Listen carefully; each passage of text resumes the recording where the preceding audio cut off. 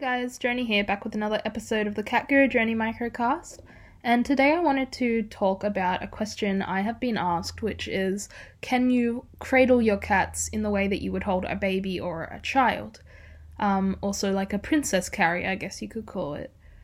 So I personally have never experienced any issues holding a cat like this. My cats have all loved it, really, and it is actually quite helpful to carry them like this because it supports their back and their neck if you hold them correctly.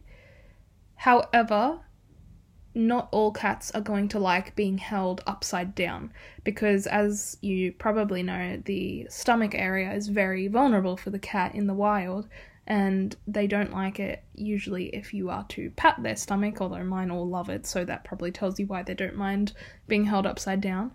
But if your cat doesn't like being belly rubbed, there is a chance they're not going to want to be held in the same way that a baby would be held. I hope that was helpful to you, and until next time, Cat Guru Journey is signing out.